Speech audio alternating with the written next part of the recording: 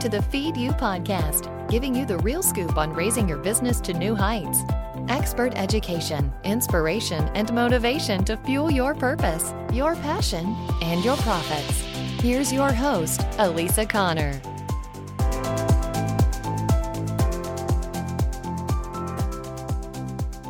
Hello, and welcome to the Feed You podcast. I'm Elisa Connor, I'm your host, and I appreciate you being here. This is coming out a day late. It's been a little nutty. My oldest son graduated last week, even though it was far from normal for graduation. There was still a lot to do, and I am still recovering this week. But we're getting it out. And I wanted to make sure that you had something to lean into this week as you're making your way through this unprecedented time and still trying to grow your business. So this week, what are we talking about? We are talking about the 9 reasons your opt-in isn't working. And I find a lot of people think that their sales funnel is based on, hey, I have an opt-in on my website, and then they stop there. So if you've missed any of my sales funnel episodes, you can switch back to or do a rewind and catch those episodes previously, and I will link to those in the show notes. There's 2 or 3 of them that talk about sales funnels and why it's important to complete your sales funnel and connect the dots for your customers. But this week specifically, I have people that are like, oh, I have this opt-in and I put it out there and I'm not growing. I don't have anybody on my email list. Nobody's opting in. And so I thought it was really important that we do a episode on why your opt-in isn't working. You've put it out there, you've set it up, and other than technical difficulties, which we will not talk about in this episode, in that it's not working or, people are going to spam or whatever. We'll talk about that in a different episode, but these are things that you can actually fix around your opt-in, and things that you can look at your current opt-in and make sure that you aren't falling into any of these categories. So let's hop right into it. Number 1, people can't find your opt-in. I don't know how many times I've gone to a website and they have it hidden. And they're like, oh, my email list isn't growing. I'm like, I looked for 10 minutes and I was purposely looking for it and I couldn't find it. So if you're hiding your opt-in, that's why nobody's opting in. You need to put it front and center and give people a reason to seek it out. Like, I know the other component about this is that people will create an opt-in and then they never tell anybody about it. It's like a secret. And you can't grow your list when you keep your opt-in a secret. I'm just telling you right now, out in the world, just because you put it on the internet, I don't know the latest statistic of the number of websites that are launched every day, but it's like, I don't know, 50,000 or 70,000 or some ridiculous amount every day. And so your little piece of content, if you don't go out and promote it and tell people about it, they're never going to find it. They're never going to find your download. They're never going to find your website. And you've got to do due diligence in promoting it. And so that's a bonus tip. You've got to promote it too. But they can't find it. So make it front and center, make it very obvious. I know people don't love pop-ups, but here's the thing, they work. And so if you have a pop-up for your opt-in, don't be obnoxious about it. Like, I've gone to sites where every time you go to a new page, it pops up again. I don't recommend that, but do have it available, like in their settings you can set, depending on how you set up your pop-up on your website, where it will just be shown once per visitor for a certain amount of time, and you can set that time frame. But make it obvious to people. Make it obvious to people that they need what you have. And so if they can't find it, they're not going to opt in. So that's number 1. Number 2 is, I don't know a nicer way to say that, it's crap. Like, you're putting crap out there, and you're competing with so many people out there that your opt-in really should be so good that people would pay for the information. So an example, this is not an opt-in, and I should actually reach out to him and tell him to make this an opt-in, but I have a former chiropractor who used to live in the Denver area. And then he moved to Tennessee, and he put out an email this week that was awesome. For the most part, there was a couple things that he could have improved on, but can't we all? So shout out to Dr. Bill if you're listening. But he put out an email that connected depression and chiropractic, and the results they're seeing between chiropractic treatment and depression are phenomenal. It's like 76% of people find relief in some way. And I was like, that would be an awesome opt-in for him. Like, he could go in and like describe the different things that they could do as a chiropractor, or what that treatment cycle looks like, and the things that they've seen work with depression or all of the symptoms that have been I don't want to say cured, but that have been improved with chiropractic. So that would be something that people would be really interested in, but specifically around depression, because that's a big topic going on right now. So you did a really good job of tying into what's happening in the world. And I've sent that article to multiple people. So that's another way that you can kind of test what you're putting out there, is if you have a lot of people that have interacted with the piece of content that you put out there, whether it's an email or maybe a blog post or a podcast or whatever. If you want to go into a little more depth on that topic in a format that they can download and then have with them, that's a great opportunity to create an opt-in, instead of just like, here's a checklist for something that nobody cares about that was from 2012. So make it time relevant, make it important to your audience, and we're going to dive into that in just a couple minutes, and make it something that's so good that they would want to pay for it. So that's tip number 2. Number 3 is, do not use your opt-in as a sales pitch. Should you tie it into the next piece of your sales funnel? Yes, but it's not a sales pitch. So some of the best opt-ins out there, if you have a product, or especially if you have like an online product, is to give people a free trial, and you can really build your list that way. But not everybody has that option. And I heard this week, I was fortunate enough to work as a coach again for StoryBrand for their live event. And I heard several times from people in the group that they wish there was more information around marketing for service-based businesses. And I find service-based businesses, especially people that do in-home services like plumbing, electrical, carpet cleaning, things like that, they really struggle with their marketing and knowing what to say to people. And I'm like, oh my gosh, you have so many things you could share.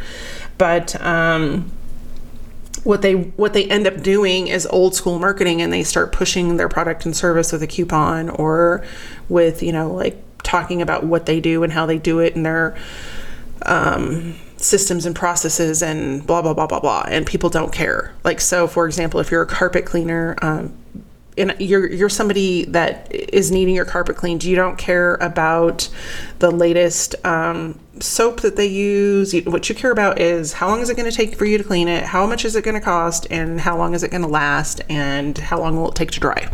Those are just things off the top of my head.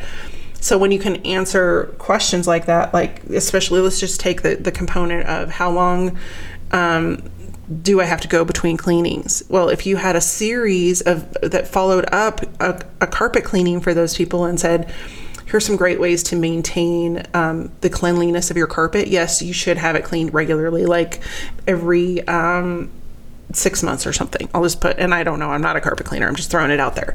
But every 6 months. But in the meantime, like month 1, do this, month 2, do this, month 3, do this. And it's going to help lengthen the amount of time that you can go between carpet cleanings. And it can be simple things like, take your shoes off. Every time you come in the house, take your shoes off, and list all the reasons like why it's not just good to keep your carpet clean, but the whole overall cleanliness of your house, and the statistics that you can wrap around that, and all that kind of stuff. So just a quick little example off the top of my head.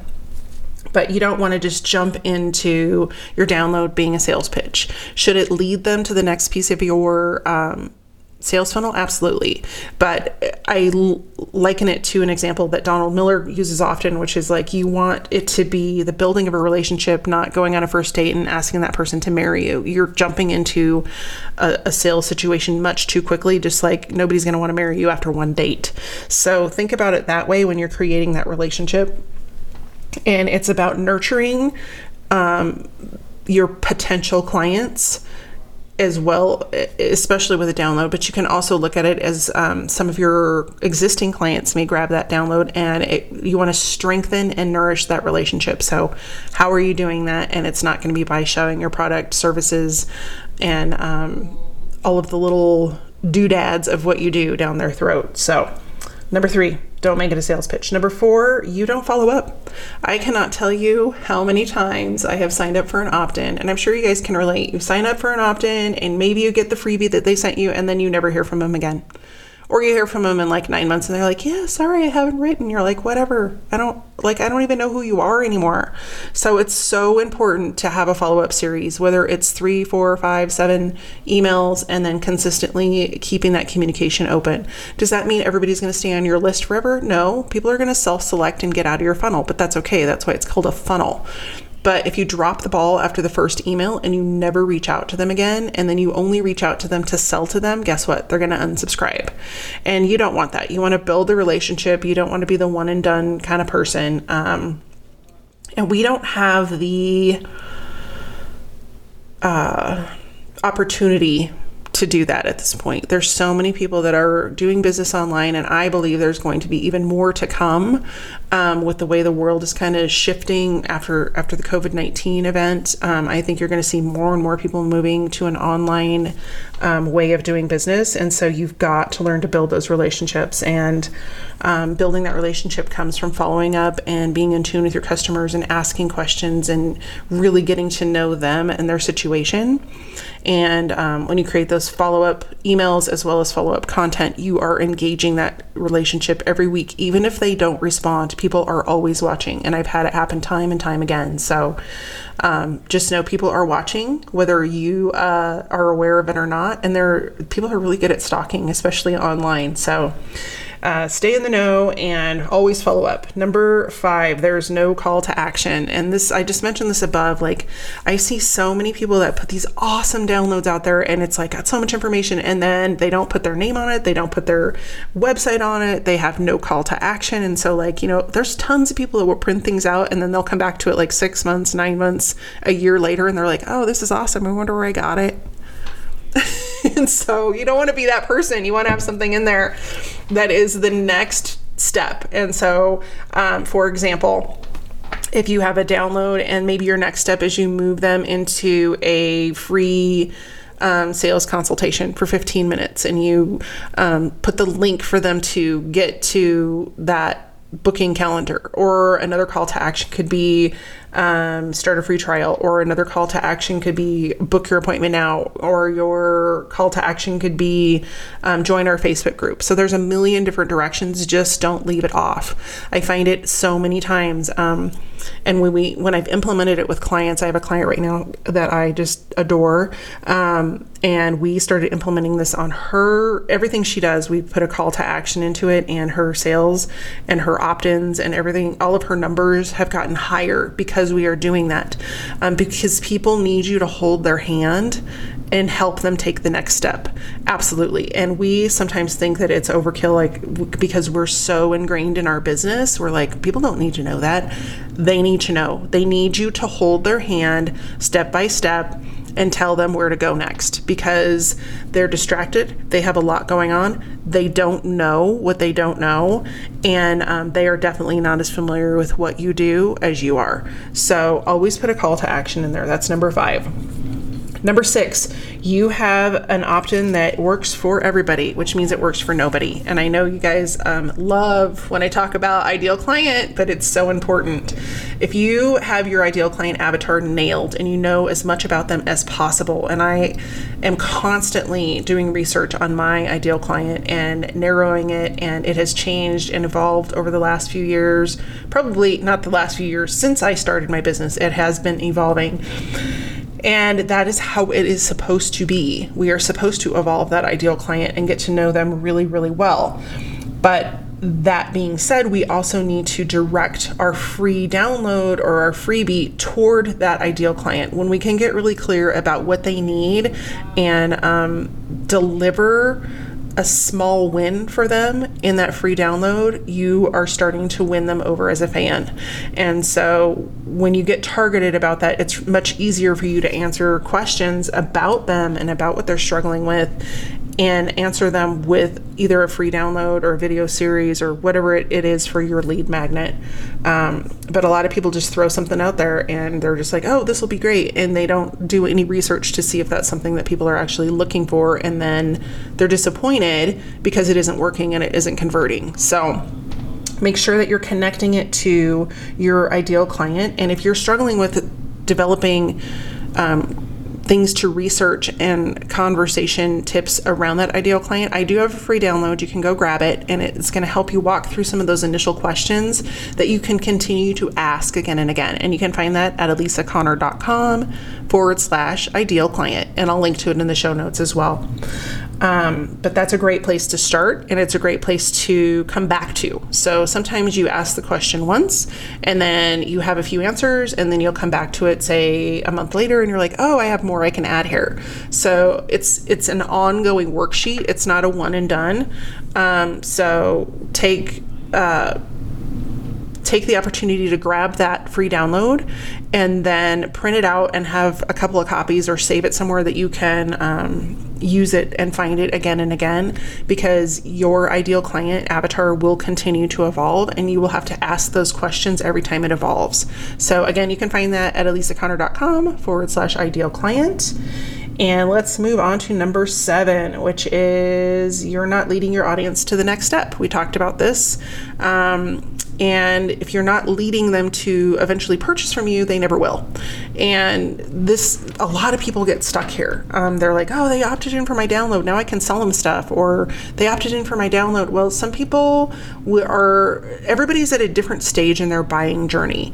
And so you may have people that are ready to take action, and they will follow up with that download into, whatever the next step is that you've laid out for them. If you've laid it out, I would say, more than 85% of people that I initially talk with and work with do not lay it out at all. They just put their free download out there. They don't do a follow-up email, and they don't have any call to action in their free download. And then they're just like waiting for people to call them. And it's so sad because the phone's not ringing and the cash register's not ringing.